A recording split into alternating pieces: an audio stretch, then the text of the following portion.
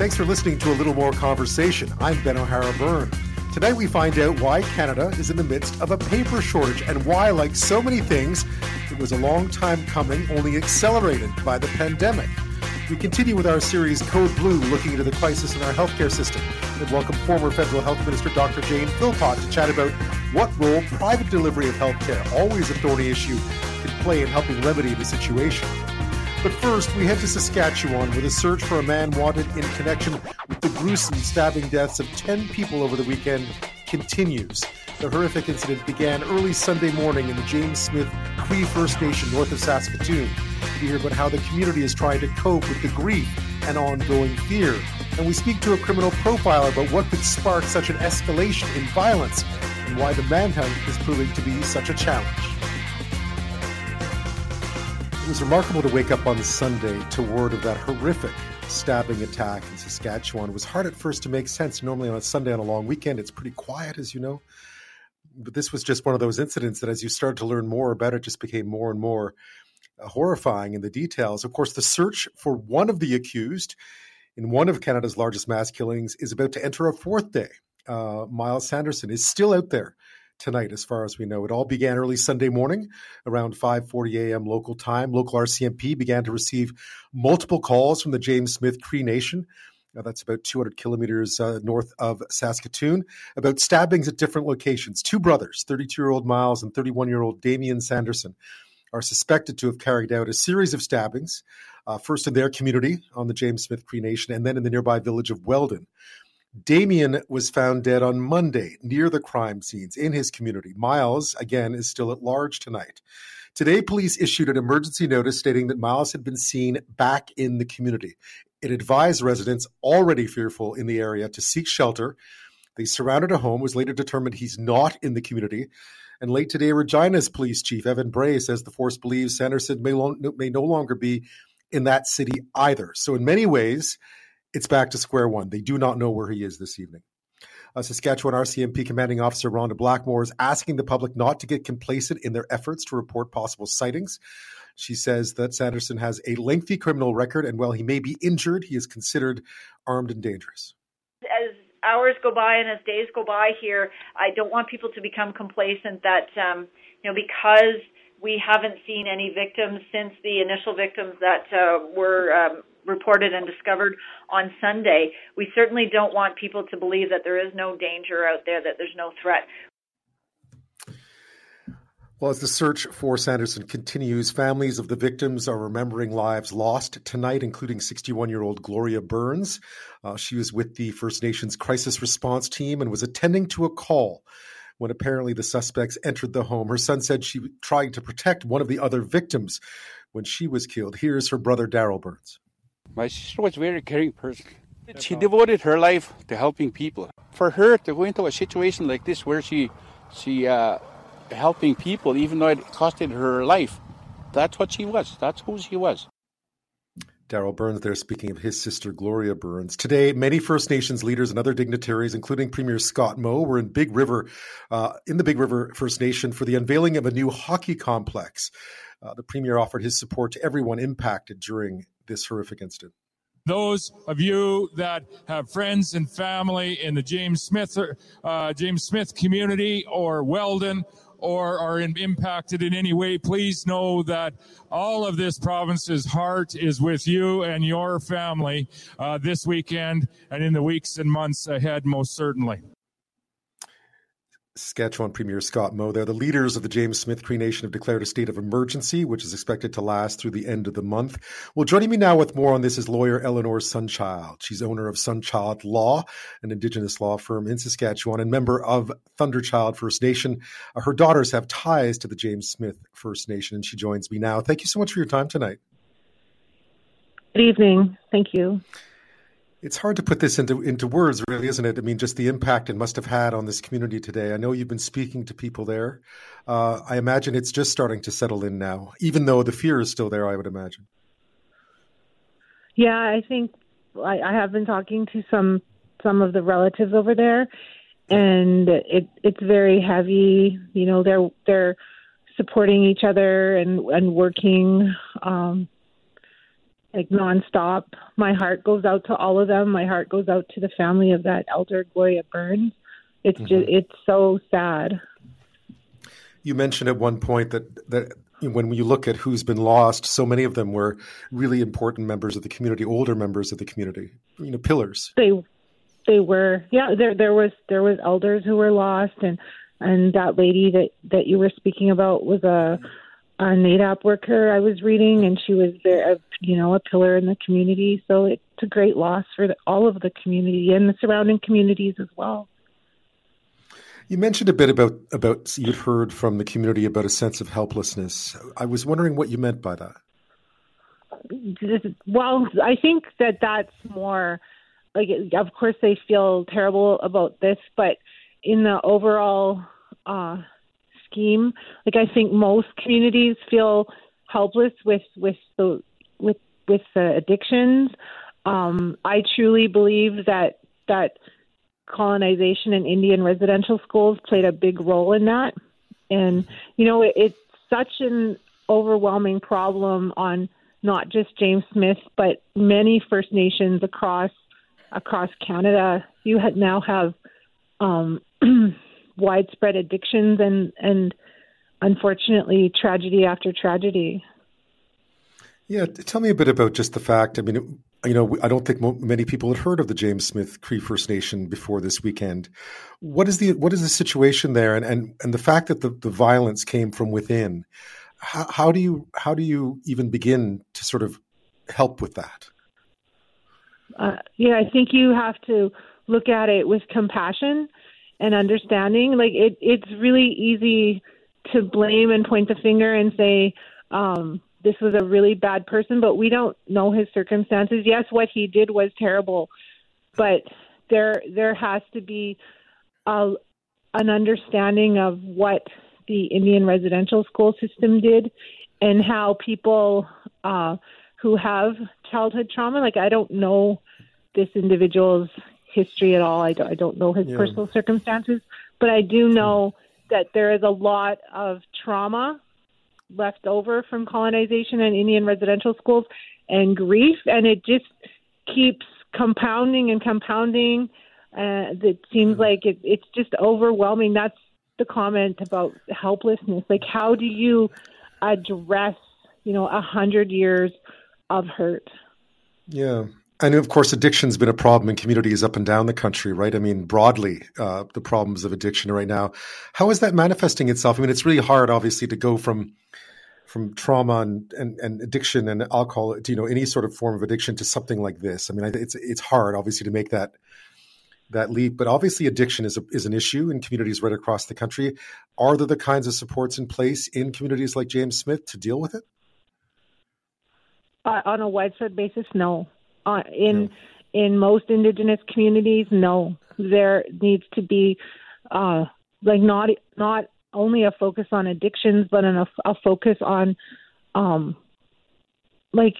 the impacts of Indian residential school, the impacts of colonization. Right. You have communities that are impoverished, that don't have access to services, that don't.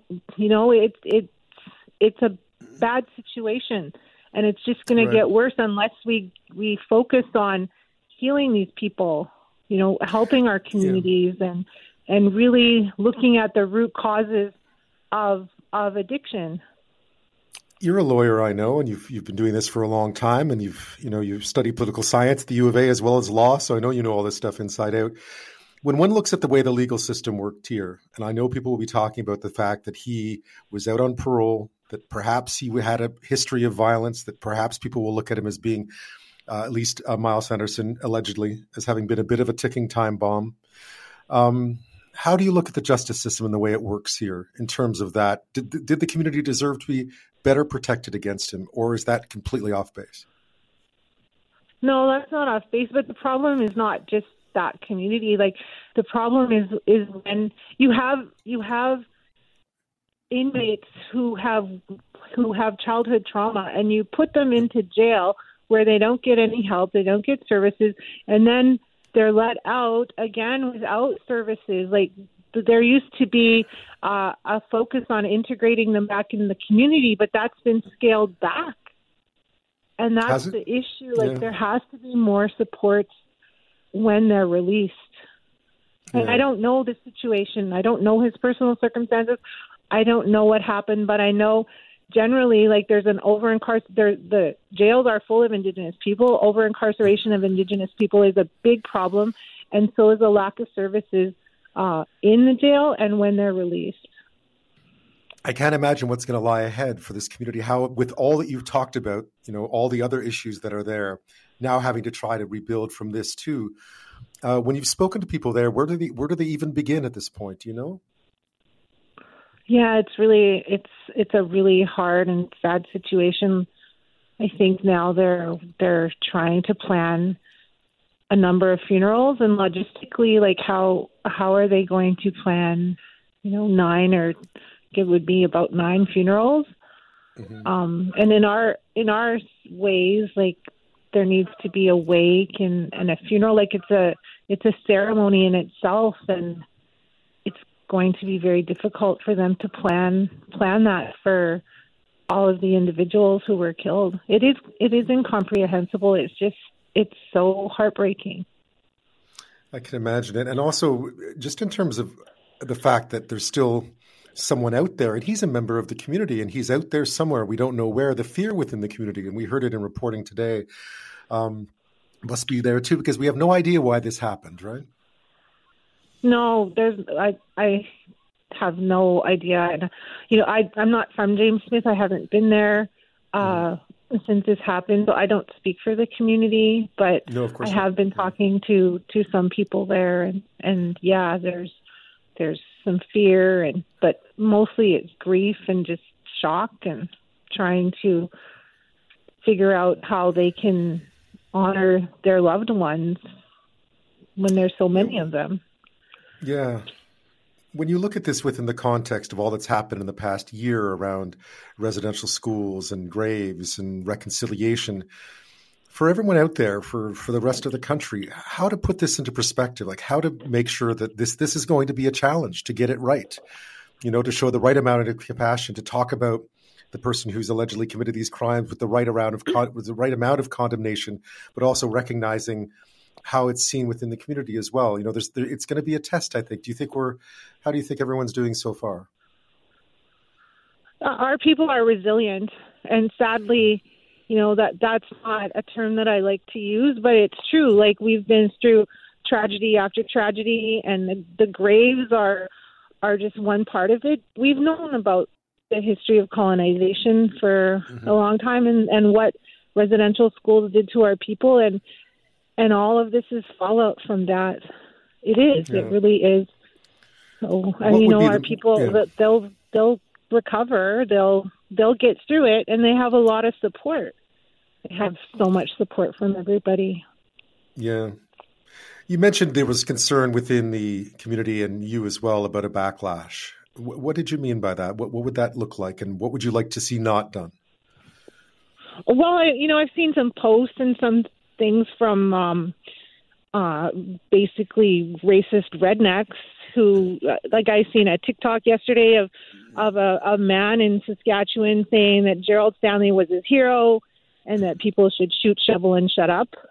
Right. There's a fear, like, towards Indigenous people, and that just comes from lack of education and racism. How should we look at this then? I mean, this is someone who's committed a violent crime against defenseless people. How should we look at this person, especially if he's caught? I don't know his. As I said, I don't know his personal circumstances. I know you don't know his story. In general, yeah. They must have been bad. I'm not excusing his behavior at all, but it's so tragic and so terrible. It's part of a wider discussion that we have to have about how you use the word ticking time bomb. How did that happen, and what were the causes, and where did it come from? Like, that has to be looked at, and I'm sure that it's connected to residential school. It's connected to a lack of services, probably when when inmates are released from prison, like all sorts of things that just can't be looked at as through a microscope. Yeah, because obviously the real mission here is to make sure it never happens again, right? Exactly. Eleanore Sunchild, thank you so much. Yeah, go ahead. Yes, go ahead. It could happen in any other community because the issues are the same. There's poverty, there's addiction, there's trauma, there's, all sorts of lack of services. And violence too. I mean, let's be honest. It's violence as well within those situations, right? It's not uncommon. Right. It's not. But that's what was taught in the schools. Mm. It really was. Well, Eleanore Sunchild. Go ahead, please. I sort of cut you off. Colonial violence creates more violence. This is like the ultimate form of lateral violence is murder. So, we have to look at why is there so much violence in communities? It's not that Indigenous people are just prone to violence. No, it goes back to trauma. It goes back to intergenerational effects of Indian residential school and addictions. That's just a way people cope with trauma. Right. Eleanore Sunchild, thank you so much for sharing your thoughts with me tonight. I appreciate it. You're welcome. Thank you. Well, let's stay in Saskatchewan for this half hour and that ongoing manhunt there. The search for Miles Sanderson, 32-year-old Miles Sanderson, continues tonight. He's one of the suspects in a series of stabbings, accused of killing 10 people, or believed to have killed 10 people alongside his brother Damien on the James Smith Cree Nation in the town of Weldon over the weekend. Damien was found dead yesterday in the James Smith Cree Nation community, but Miles is still being sought tonight. RCMP Commanding Officer Rhonda Blackmore today in Saskatchewan says people need to report anything that looks out of the ordinary. We still believe that Miles Sanderson is a danger. He has demonstrated that he has no regard for human life and is willing to take human life. And so we want people to be alert and aware of that. Blackmore says they do not know where he is right now. Police are following up on all leads, obviously. Regina's police chief, don't forget, there was a sighting or they believed he was in Regina over the weekend. The police chief there, Evan Bray, says at this point, they don't know where he is either. Early on Sunday, we had information that proved to be reliable that Miles Sanderson was in our community. And as a result, the Regina Police Service was assisting the RCMP in trying to locate him. Today, we've received information that is leading us to believe he may no longer be in this community.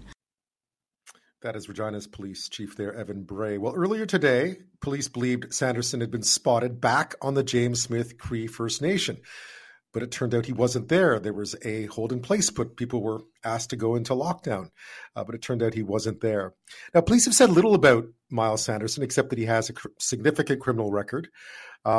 His parole records recount almost 2 decades of crime, as well as drug and alcohol abuse. His most recent convictions were for assault with a weapon, assaulting a police officer, uttering threats, mischief, and robbery.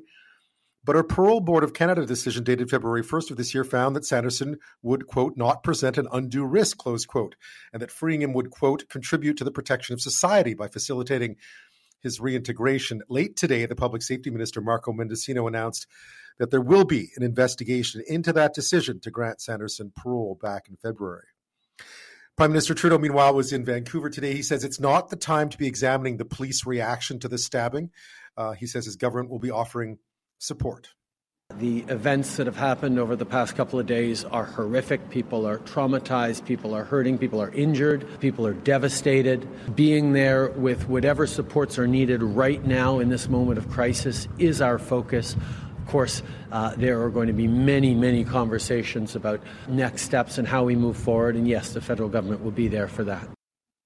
Well, joining me now with more on this is Jim Van Allen. He is a threat and risk assessment consultant with Investigative Solutions Network in Ontario and the former manager of the criminal profiling unit of the Ontario Provincial Police. He speaks to us tonight, though, from British Columbia. Thanks for your time.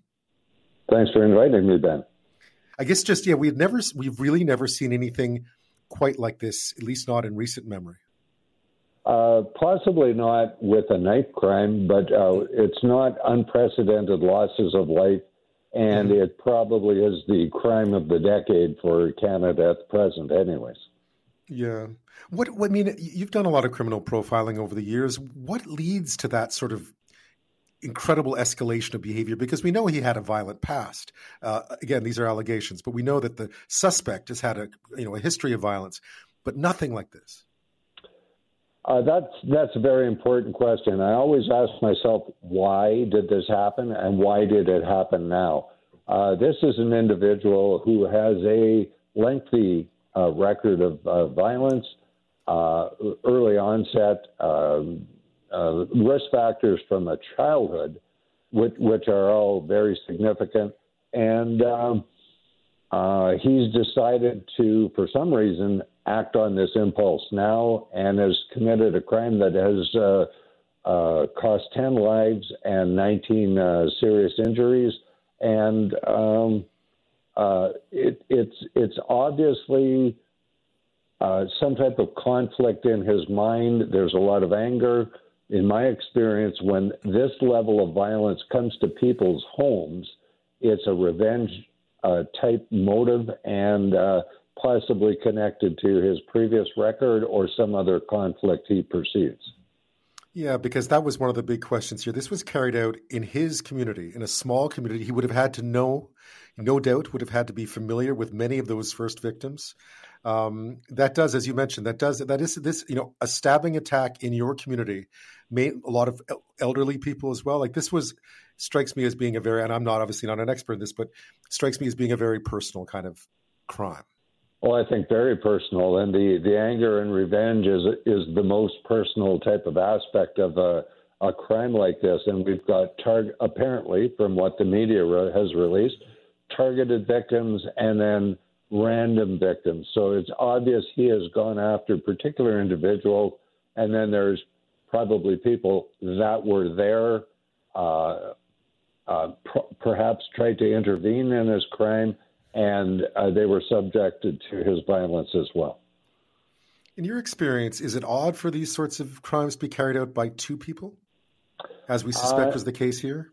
Not necessarily. I mean, we've seen this just a couple of years ago in the two young males from BC that committed a lot of murders and went across on a crime spree, and were found in, I believe, Manitoba.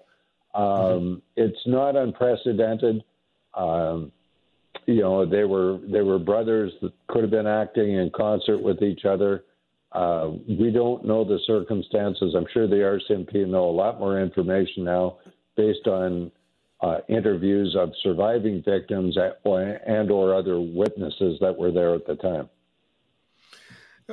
The fact that he's still out there, I mean, and you mentioned the manhunt that took place for those two men from Port Alberni who made it all the way to northern Manitoba. This is a difficult challenge for police, is it not, to try and find someone on that terrain? That's a huge challenge. It's a extensive area. There's challenges in resources. Right now, there's challenges in verifiable information of the suspect's whereabouts. It's the police now having to wait for this individual to make a mistake or to commit a crime that is going to facilitate his ongoing escape from being apprehended. They're going to have to wait for this guy to steal a car, do a break and enter, try and access a firearm, home invasion, carjacking, some robbery, something of that nature, and then they're going to have to act quickly and attempt to verify it's Sanderson or not. Jim, that sounds pretty dire. I mean, this man's obviously dangerous. We think he might be injured, but you obviously are pretty sure that he, at this point, will be acting as of someone with very little to lose. Oh, this is as bad as it ever gets. He has nothing to lose. The stakes are very, very high. He's allegedly killed 10 people and attempted to kill others and injured others. He didn't enjoy his previous federal incarceration. He absconded on his parole conditions. He's been unlawfully at large since May of 2022. He doesn't want to go back in, and he will resist apprehension probably at any cost.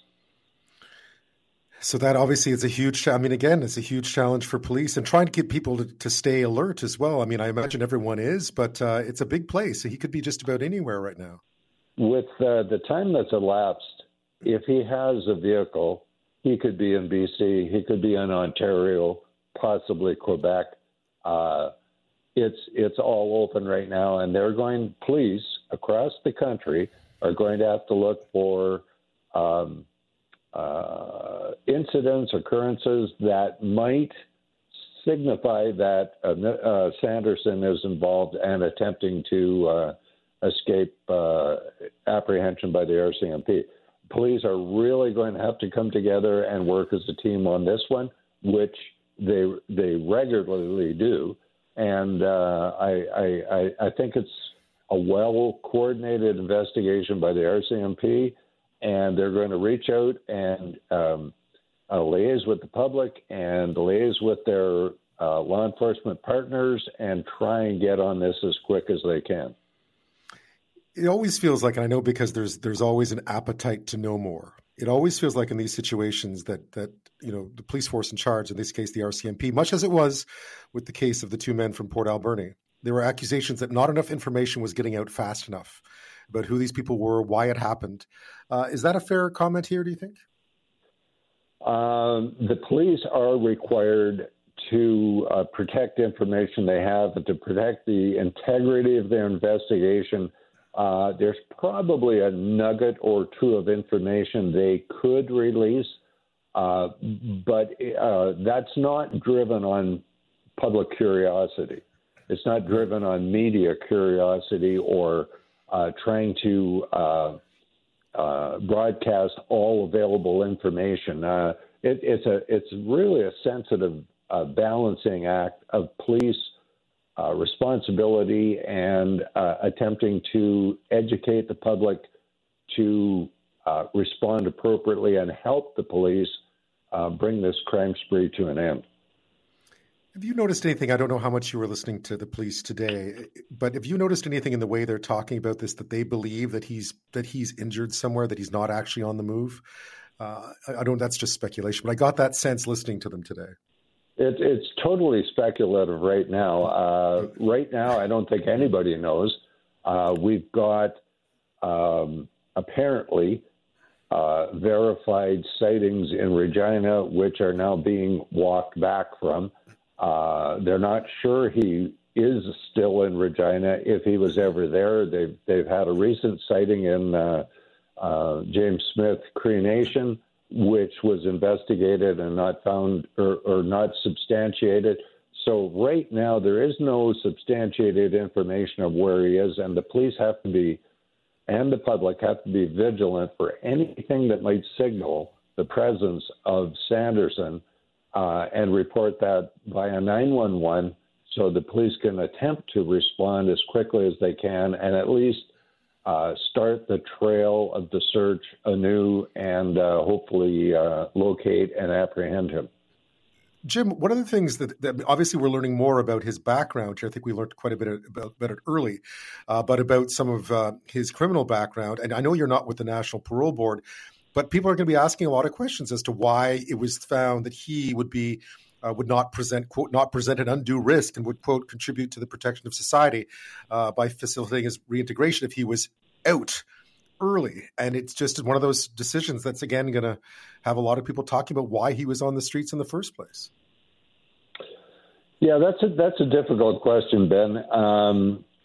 Clearly, this individual had come to what's called the statutory release portion of his sentence. And after serving 2/3 of his sentence, he's eligible for release, and they made the decision to release him. Frankly, if I was doing a risk assessment on these circumstances, I think that they're consistent with this individual being at risk to commit a serious and imminent offense that's likely to cause serious injury or death.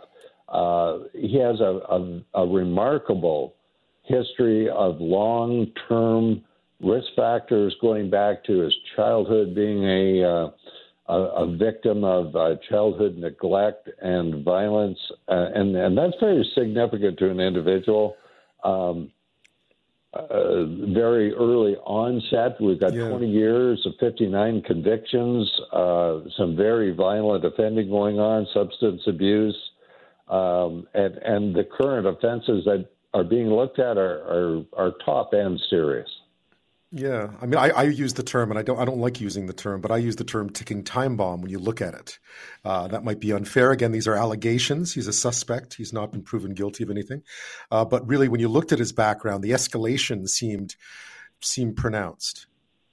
They're very pronounced. No, that's not to say that there's not several hundred or thousand individuals like that in Canada. If the public thinks that isn't the case, they're wrong. So it is a challenge to manage these individuals in the public and try and reintegrate them to the public. But they have to have a very viable plan for integration and support in their community. And I don't know if that's there. That's one of those questions that will have to be asked and answered down the road. Yeah, we'll have to find out. I guess in the near term, you mentioned it in the last segment, trying to pick up his trail again, and just the obvious concern that something like apprehending him could be very difficult at this point in time, because he has, as you were saying, he has got nothing to lose. No, there's nothing to lose, really. He's made a commitment. This is very high stakes. The seriousness is indicated by the circumstances that the RCMP are investigating. He's on the run. He's been on the run since May of 2022. His brother has been killed in one, and we don't know the circumstances of that. He's got a record of substance abuse. He's on the run. He's desperate. He's armed, and he's indicated he's prepared to use a weapon. Jim Van Allen, thank you so much for your time tonight. Thank you, Ben. Let me take you back to the early days of the pandemic when we were all running out to buy toilet paper. It was a weird time. There was a lot of strange psychological stuff going on back then, but certainly the rush to buy toilet paper was perhaps one of the most odd of those experiences. But it turns out there is, in fact, a shortage of paper in this country. It's the paper we use to make magazines, to print books, to make envelopes, printing paper, that kind of stuff. There's actually a shortage of it in this country. The most recent report that's been out was last week from a publication called The Logic on how a lack of number 10 windowed envelopes is causing no small amount of chaos at Toronto's city clerk's office, since they are mandated to send out information by mail. And of course, they're not alone. The banks are supposed to do it too, unless you opt out. So we're short. We're short of this stuff. But open up that envelope story, and you'll find out there's actually a much broader issue surrounding paper shortages in this country. A story of shutting down domestic capacity. Does that sound familiar? Of transferring it overseas to places like China and Indonesia, where it's cheaper. Does that sound familiar? Sending them raw supplies so they can send us the paper back. Does that sound familiar? And then, of course, we're left in short supply when supply chain issues and increased demand took over. So what exactly is going on? How can a country like Canada be short of paper? It seems almost ludicrous. Joining me now to explain is Sandy Donald. He's the publisher and editor of PrintCan, Canada's foremost publication on the printing industry. Thanks for your time tonight. Hey, thank you. Now, this mightn't be something, it hasn't gotten a whole lot of coverage because I went looking to see if it had been covered a lot, but there is a paper shortage in this country and elsewhere right now. What's going on? Actually, it's a world paper shortage. The paper market, by and large, is sort of a world market. Canada we don't produce as much paper as we used to. And the paper market itself, or the pulp and paper market itself, actually has different breakdowns. The stuff that would most affect the public is what's called fine papers or writing papers. It's sort of the higher grade if you want to call it papers, whether, magazines printed on it, whether you get a direct mail thing, envelopes, all that sort of stuff, it all falls into the fine papers market. As I said, Canada isn't as big a player in it as we used to be. What's happened, this has sort of been something that's, it's taken about 10, 12 years for this to play itself out. From about 2000 on, for at least 10, 12 years, basically there was an oversupply of paper in the world market.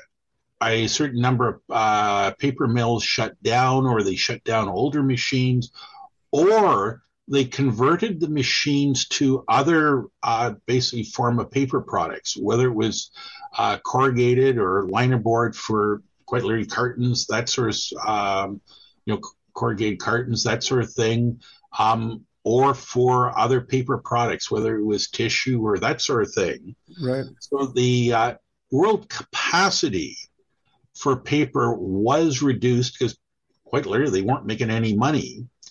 Then we had the pandemic, which basically made things even worse. And then when the pandemic was over, it was like somebody hit the accelerator button. All of a sudden, plain simple, there just wasn't enough paper. And Canada has been actually, for fine papers, we've been a net importer for quite a while. That seems. I mean, I think if you ask the average Canadian, do we make our own paper? The answer would be, yeah, of course we do. Look at how many. Look around you. That's interesting to know, Sandy. I had no idea. Because actually there was, like in Vancouver, there were a couple of paper mills in the British Columbia area that actually shut down. Mm-hmm, of course. Whatnot, and that happens right across Canada. Mm-hmm. We got a lot of our, I guess, sort of, I wouldn't call it surplus, but sort of the extra paper we needed. We got that either from Asia, from like China, or believe it or not, in particular Indonesia, right? Or we got it from Europe. Well, when the economy picked back up, in particular China, all of a sudden the Chinese didn't even have enough paper for their own market, let alone to ship overseas. So that source kind of dried up. And then, as I think most people are aware, there were all sorts of supply chain problems that, what used to take a month to get here all of a sudden was taking 3-4 months and whatnot. And for Europe, it was, again, the capacity in Europe was sort of reduced fairly dramatically. When things picked back up, all of a sudden there was all sorts of paper price increases coming through, like almost on a monthly basis. And it quite literally, it became getting a hold of the paper to print whatever it was, whether, a book, in some cases, even magazines, all that sort of stuff became very difficult. There's the interesting thing, I gather Britney Spears was going to do a sort of tell-all book. Donald Trump was going to do a book. Quite literally, the books couldn't be published. Not that they couldn't find buyers for the books. They couldn't find the paper for the books. It's amazing. They're having to ration, or at least make choices with paper.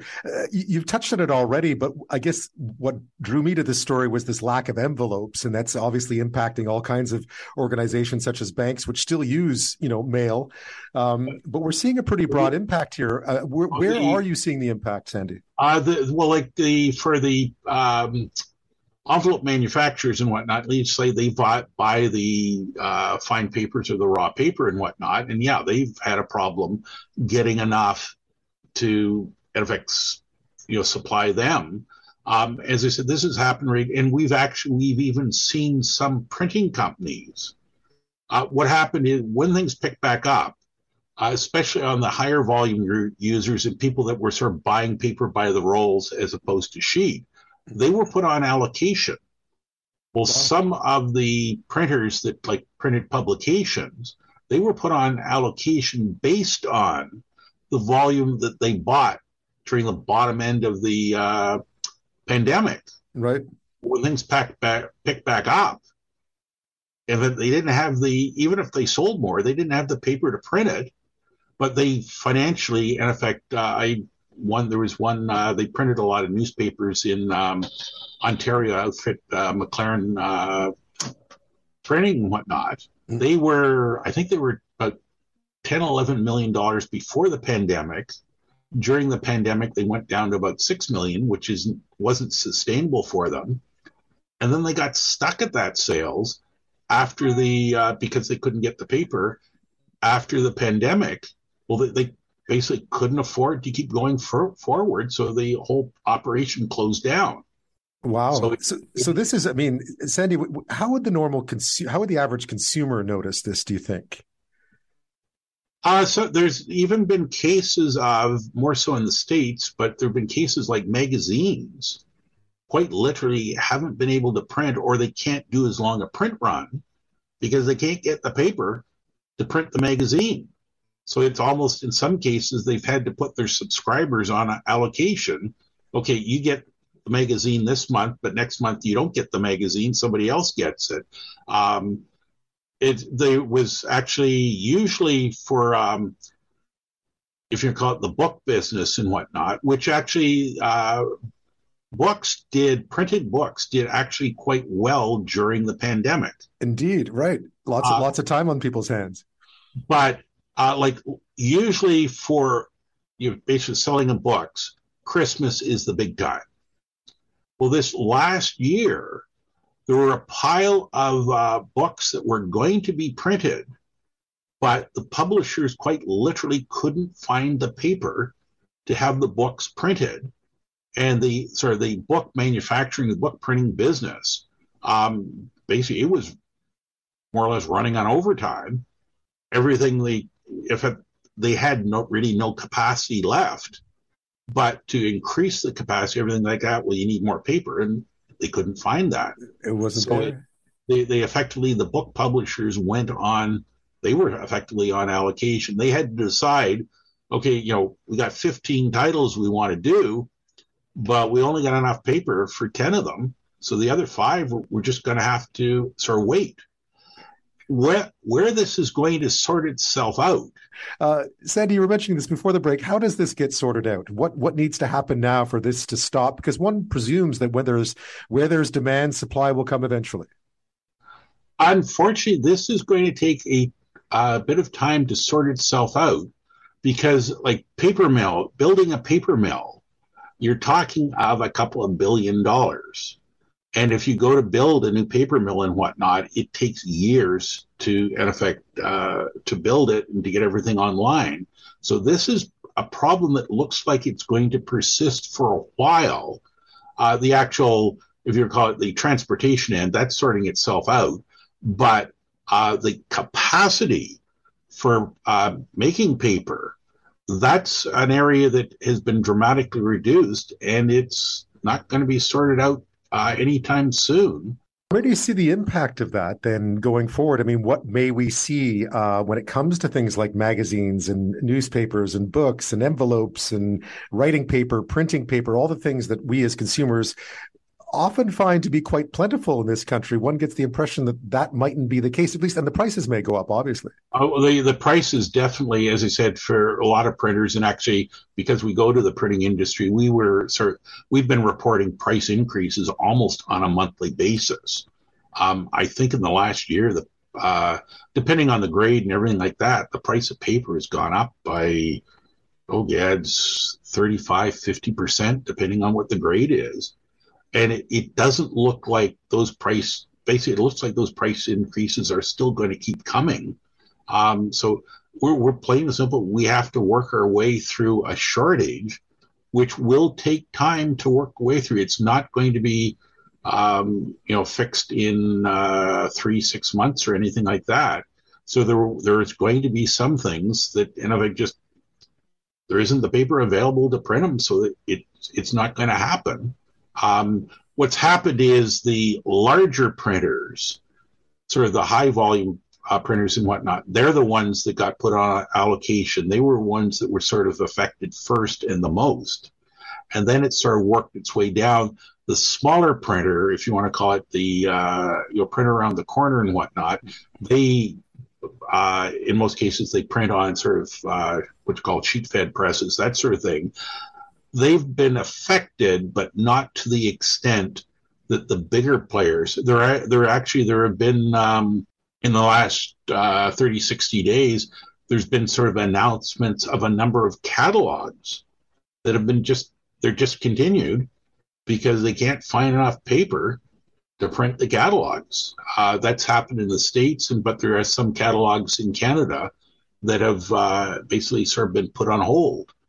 Even some of the stuff like, the direct mail flyers you get, you're probably going to see fewer of them because it's quite a bit more expensive to print them.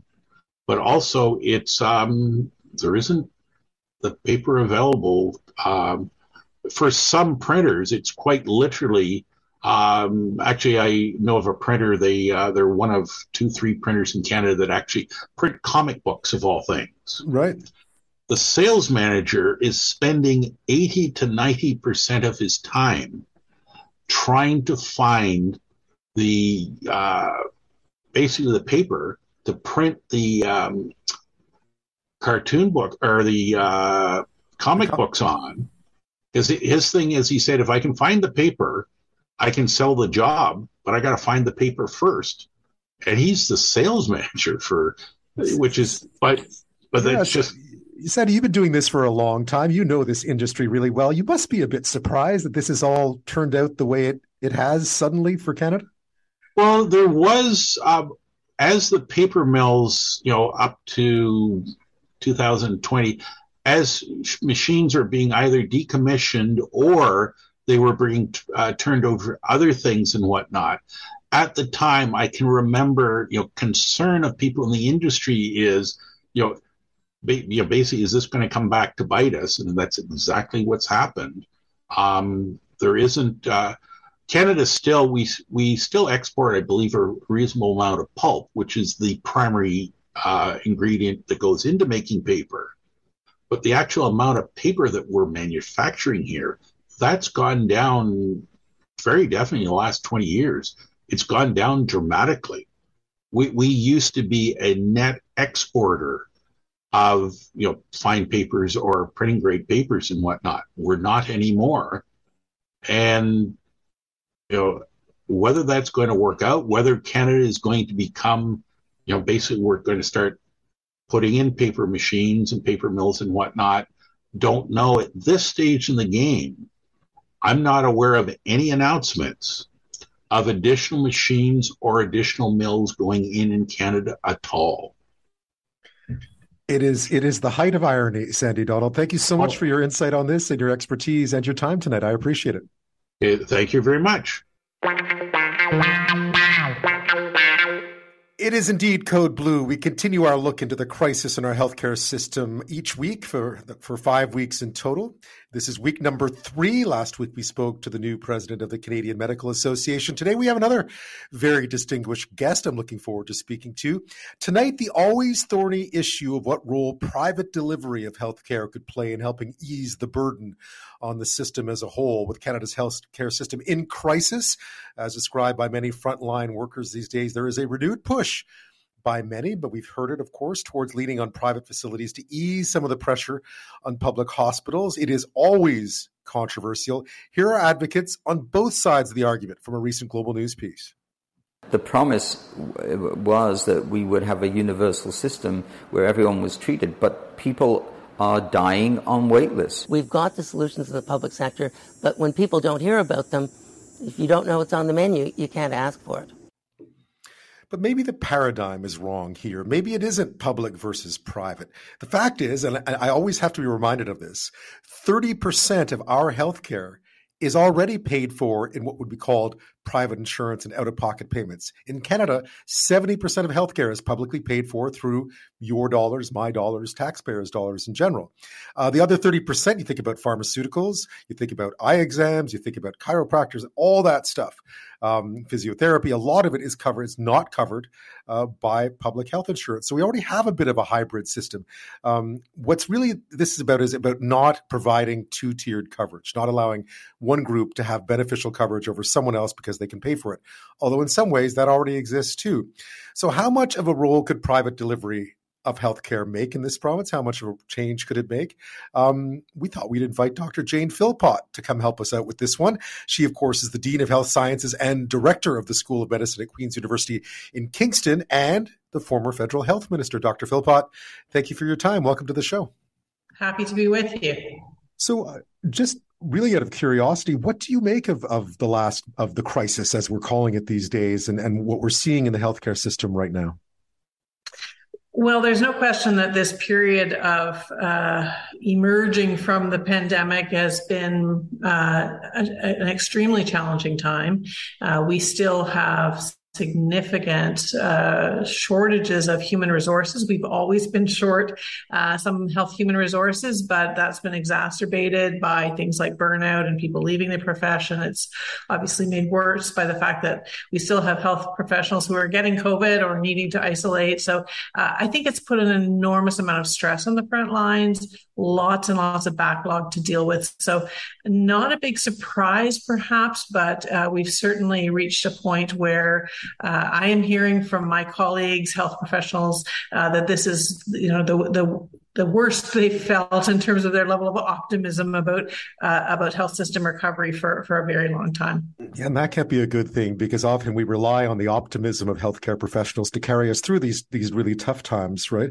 Are you hearing any of I know it's tough and there's no magic wand, but are you hearing anything along the lines of the kinds of ideas and solutions you'd be hoping to hear right now? Well, that's the good news, is that there actually are some really good solutions. So I think people tend to get wrapped up in despair and, it's never getting better and nothing's improving. But in fact, there are some great solutions. We're hearing lots of talk about team-based care, which is absolutely a big piece of how we're going to do better. That makes me happy, because here at Queen's Health Sciences, we have 3 schools: medicine, nursing, rehabilitation therapy. So we see healthcare as a team sport. And really part of the solution is making sure that people work to their best scope of practice, and that we delegate across that entire team. That's a big part of the solution that we haven't done as well as we could in the past.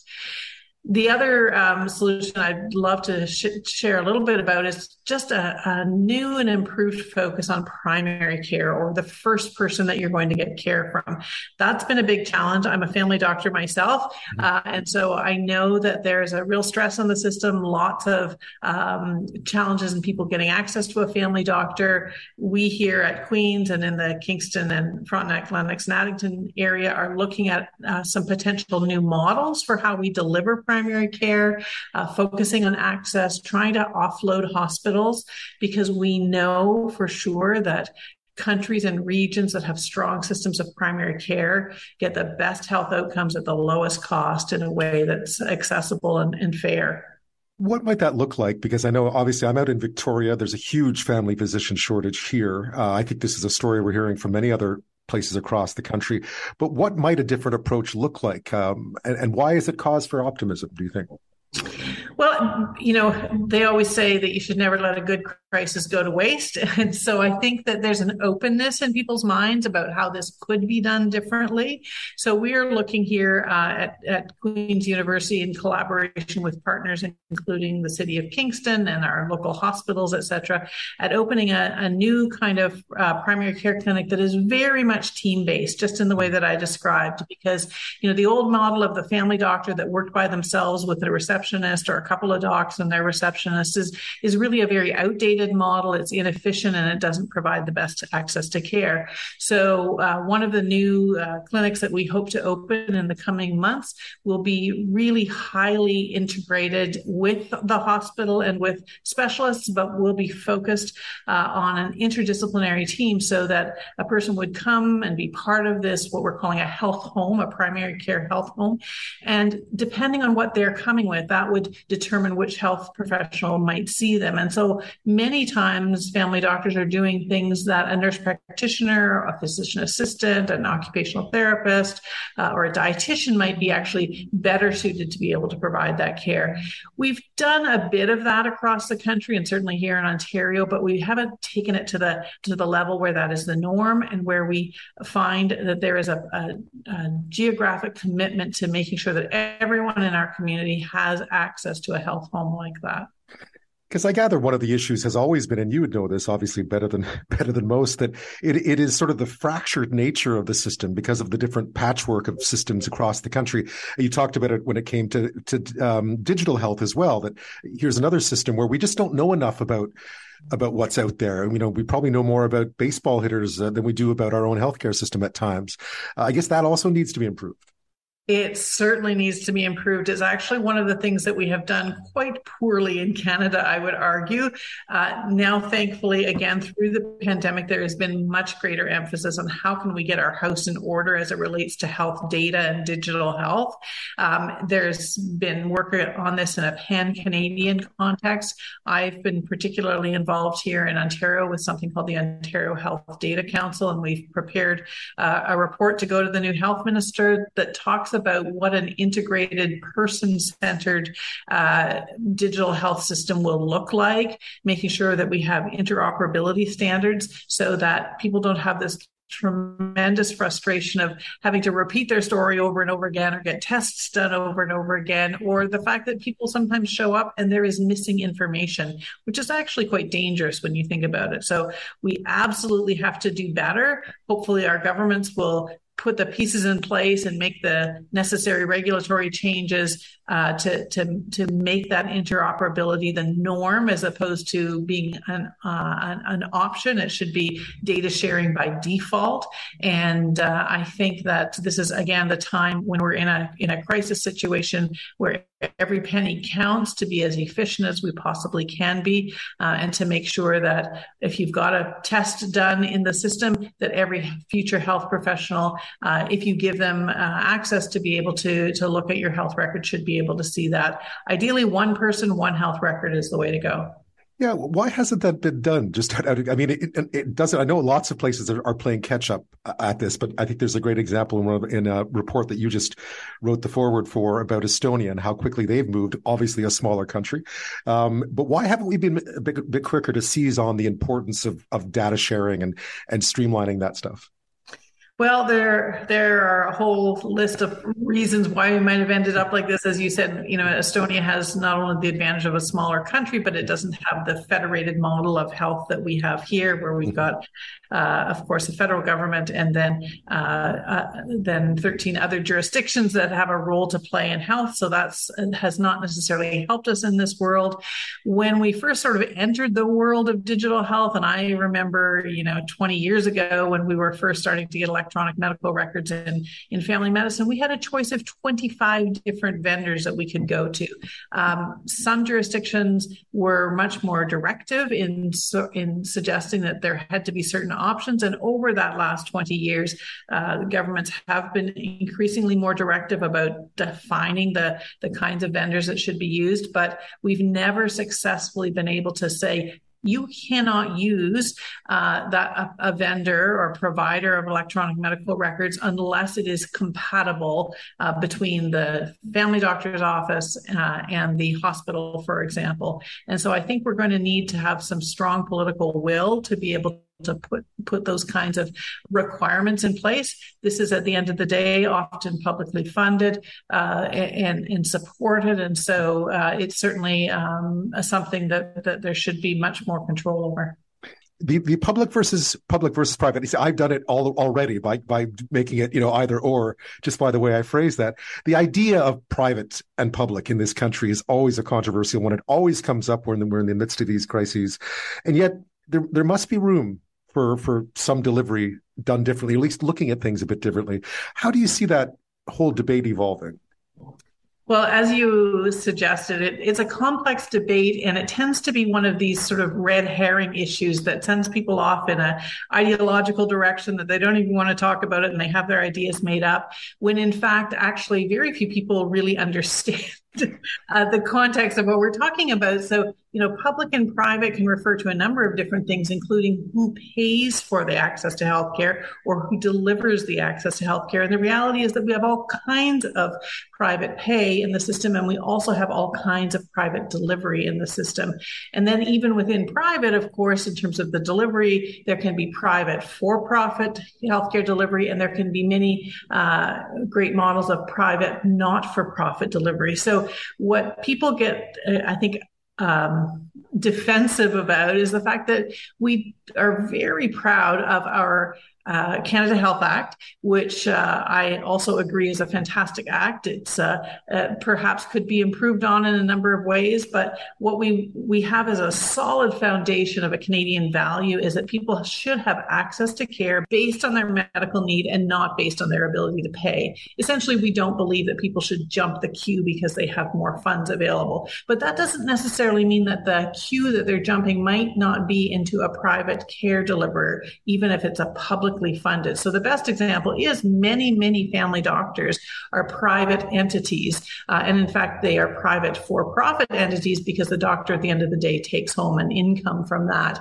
However, it can be privately delivered, but it is publicly funded. So if it's a medically necessary procedure or medically necessary visit to a doctor or to a hospital, that should be publicly paid for. And that's the part that people do get anxious about. Having said that, about 70% of healthcare in the country is publicly paid for, about 30% is not. It's privately paid for, in part because the Canada Health Act doesn't cover a whole range of things, including things like most dental care, for example, some parts of pharmaceutical care, lots of other ancillary services like physiotherapy, for example, are often privately paid because they're not covered under the Canada Health Act. So it's a more complex debate than most people realize, and I encourage people not to necessarily jump to conclusions. We need as much as possible to make sure people are getting care based on their medical need. Do you see a room? I mean, again, I think a lot of this has to do with the fact that we look to the South, right? We look to the States and we see that as being what private healthcare looks like. And you're right. I was surprised once again to be reminded that 30% of our healthcare, whether it be pharmaceuticals, eye care, physiotherapy, and all those things, is private in this country. We do have a lot of private delivery in this country of healthcare.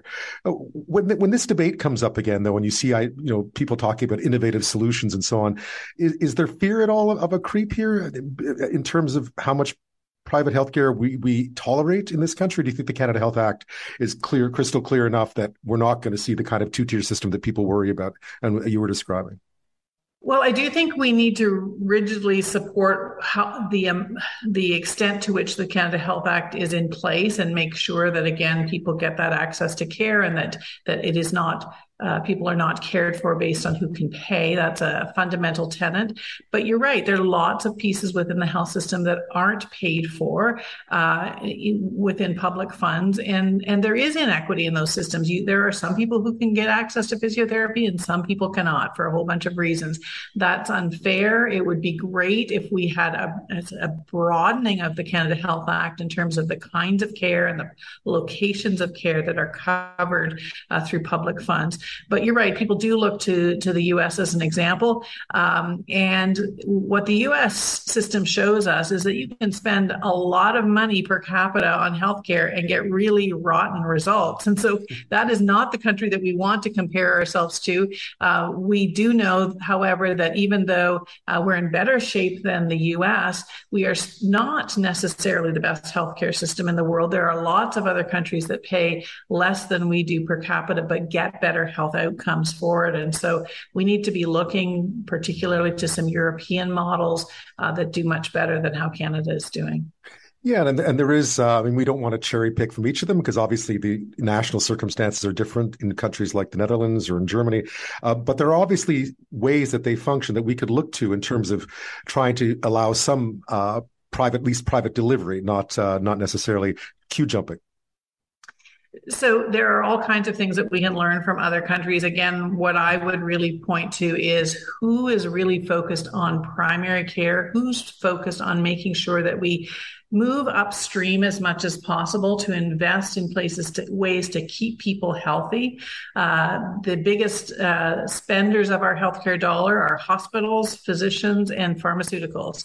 And we know that countries that get the best bang for your buck have often much stronger systems of primary care, where, for example, some countries have a guaranteed access to a family doctor, which is something that I think that we should and could aspire to here in Canada, to say that when you move to a particular community, you know that you will have access to a primary care home. It would take, again, an enormous amount of political will. I believe it's absolutely possible. And the more that you can deal with problems before they get more advanced, or that you can do preventative care and screening of patients for particular conditions, the more affordable your health system is. Dr. Philpott, thank you so much for your time. Thanks for having me.